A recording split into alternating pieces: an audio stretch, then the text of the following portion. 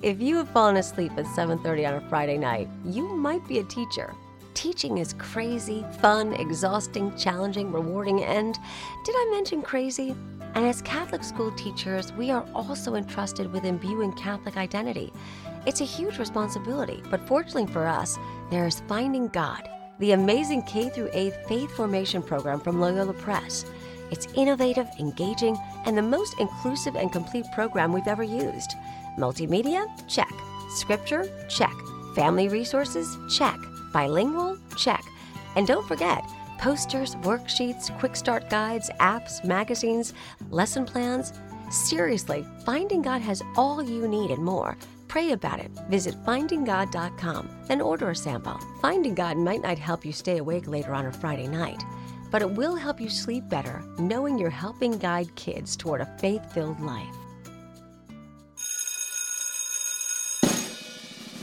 Catholic Teachers Lounge with Jill and Colleen. Welcome to the Catholic Teachers Lounge, the only podcast by Catholic school teachers for Catholic school teachers. I'm Colleen, and I'm here with Jill, and we are grateful to be together again to laugh, explore, and connect. Thank you to Loyola Press for sponsoring us, and for you, the teachers, for doing what you do every day. Hey, Jill, I got a question for you. Okay, great. When I say PE class, what kinds of feelings does that evoke in you? I recently on Instagram, I just saw a photo of like the back room where all of the PE supplies go from like a generic elementary school. And it brought back all the feelings. Like I was relatively athletic, but I was probably middle road. You know, there were super athletic kids in my grade and I wasn't the worst. I wanted to be good and I wasn't good and I felt really inadequate. But something about that PE closet with all the crazy like scooters and jump ropes and kickballs and all the stuff that maybe they only got out once a year, like the climbing rope. So what feelings?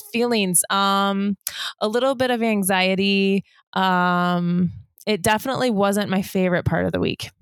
Yeah. Now, isn't that a shame? Because I kind of concur with your feelings here. And I was a basketball player, I was a volleyball player. Like I enjoyed athletics and I like to, participate in fitness and being active and all of that. But when it came to PE class, it did not bring me joy. I learned, and I hope it's known in this lounge, but I heard that there are still people choosing teams. Like here are the captains, and then like in the PE class, like we can't do that. It's so, I don't know. Yeah. I have feelings about that.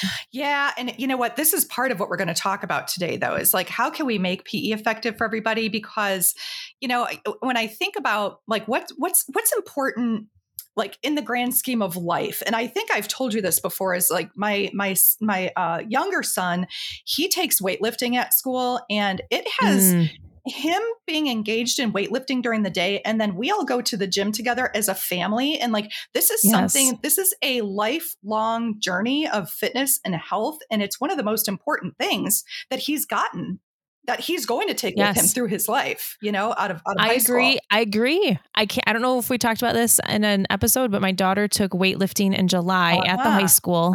And I realized, as a school leader, that my investment in having an athletic trainer or a fitness trainer on full-time staff. Yes. These kids are learning incredible. So my 12-year-old knows way more about equipment in the weight room than I have ever known. Yeah. And so that the learning capacity is huge in this area now that we know a lot about exercise science and health. I mean, so this is just maybe a creature of the times. Like we just maybe in the 70s, 80s, 90s, like really didn't know much. So we just ran around the gym and felt inadequate. Yeah. I don't know. Yeah. It's evolved. That's for sure. It's evolved, and which is great because like even in high school, oh my goodness, did I ever tell you the story about we had gymnastics was a unit in my high school PE class. Oh, it was awful. It was awful. I am not a gymnast, Jill. You have seen me. I am not a gymnast, so yeah, the teacher laughed at me and was like, I'll just give you a B if you get off the balance beam. That is what she told me. Like, I will remember this forever. Goodness. Yeah. So, okay. All right. you were going to say something. Go ahead before I jump in. I was just going to say, like, some cool units I've seen though are some cultural dancing that happens in PE classes, whether it's like square dance calling, or for us, it's like Polish dancing or ballroom dancing. Like there's a whole lot of dancing that you could do, and maybe it's a dance class, but I feel like there are, if we focus on practical things, there's a lot you can do in PE. You just hit the nail on the head. So we're going to talk about that. And in elementary school, like I did have dance as part of PE a couple of times. And I have, again, it's like mixed feelings about it, but the dance teacher did a great job because it wasn't about how well you dance, which is the purpose of today's episode. We're going to talk about two PE and dance teachers from Regina Dominican High School in Wilmette, Illinois. I think I've talked about this group of teachers before. Like these ladies are, their minds work in such amazing ways. It's an all girls Catholic high school where they have students of differing abilities all over the board. And when I was recently talking with them, they were talking about how to adapt their PE and dance classes for different abilities, and not just different physical abilities, but different cognitive abilities, because there's a lot that goes into, dance class. If, the teacher, I got to give a shout out to the teachers. It's Katie Lyons and Allie Valadez, and that's the PE and dance teachers. And they were talking about how, part of their standards for their courses, there's vocabulary that kids have to learn. And there's, they want kids to be able to, they have a rubric, that in dance class, they have to create some dance steps and they need to repeat those dance steps over and over. Like there are things that are expected, but it's not all about the aesthetics of it. And so having this conversation, it was really about modifications and accommodations in PE and dance classes. So is this a conversation you've ever had with teachers before? Not so much, because I feel bad. The PE teachers are always bummed out when there's a PD day, because they're like, oh, does this even apply to us? So we need to advocate for putting all the PE teachers in a room together and having useful conversations for them specifically, because it's very unique from other classrooms. It is a unique experience, but what we were discussing that day was a whole team of teachers, all different subject areas, and it was all about accommodations and modifications. And so when it came to PE and dance, they were like, wow, this looks really different for us than it looks for everybody else. But we were like, well, yeah, but what does it look like for you? So, I don't know about you, Jill, but like I've had many students throughout the years who have had physical disabilities, whether it's, students in wheelchairs who are absolutely phenomenal basketball players. I have a friend whose son was in one of the Catholic schools here, and he had a disability that gave him limited mobility, and I believe it was his left arm. He played varsity basketball. He was still a phenomenal athlete. Like there are things that sometimes we think, well, maybe this is going to cause a limitation for a student, and it's really about, well, let's see what the students can do, which is always the purpose of, you never want to accommodate or modify anything that's going to take away the possibility for a student to shine. So we don't want to do that, but we do have to be, realistic about some of the things that we're asking students to do.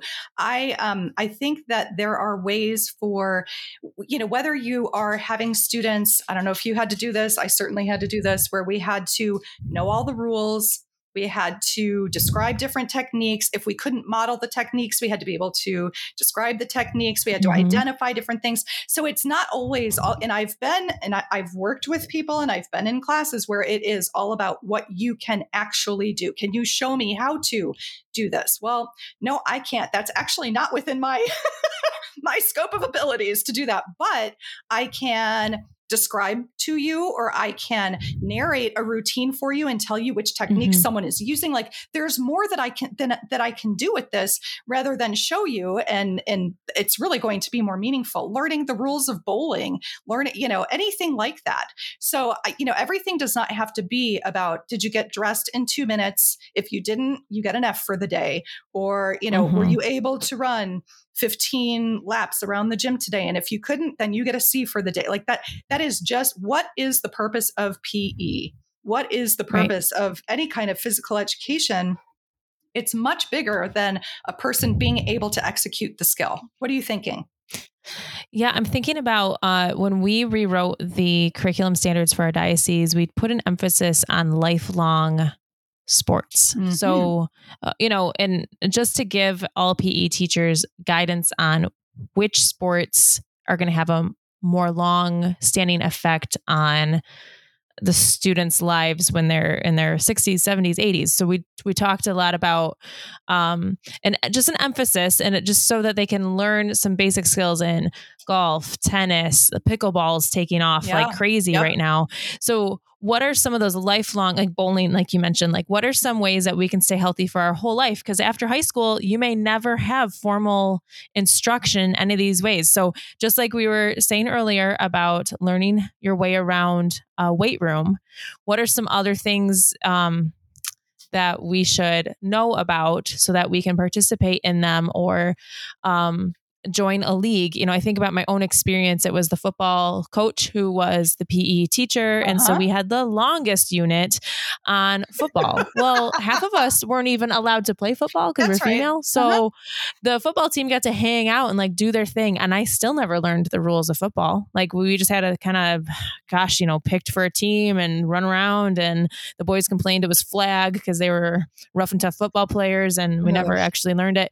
And yet, the average person's not going to play football for much longer than high school. So it was definitely misguided use of instructional time.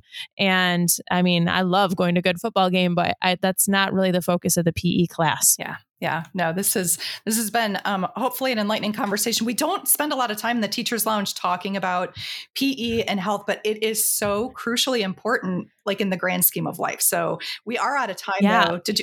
Shout out. We should do a health episode though, because we didn't even touch on health topics. Yeah, for sure. Okay. Well, to come. Not today, because that's the bell. So thanks for the energy boost, as we love exploring your ideas and affirming your efforts. Keep the suggestions coming in and tune into our next episode as we talk about more great ideas from fellow teachers. We'll see you next time.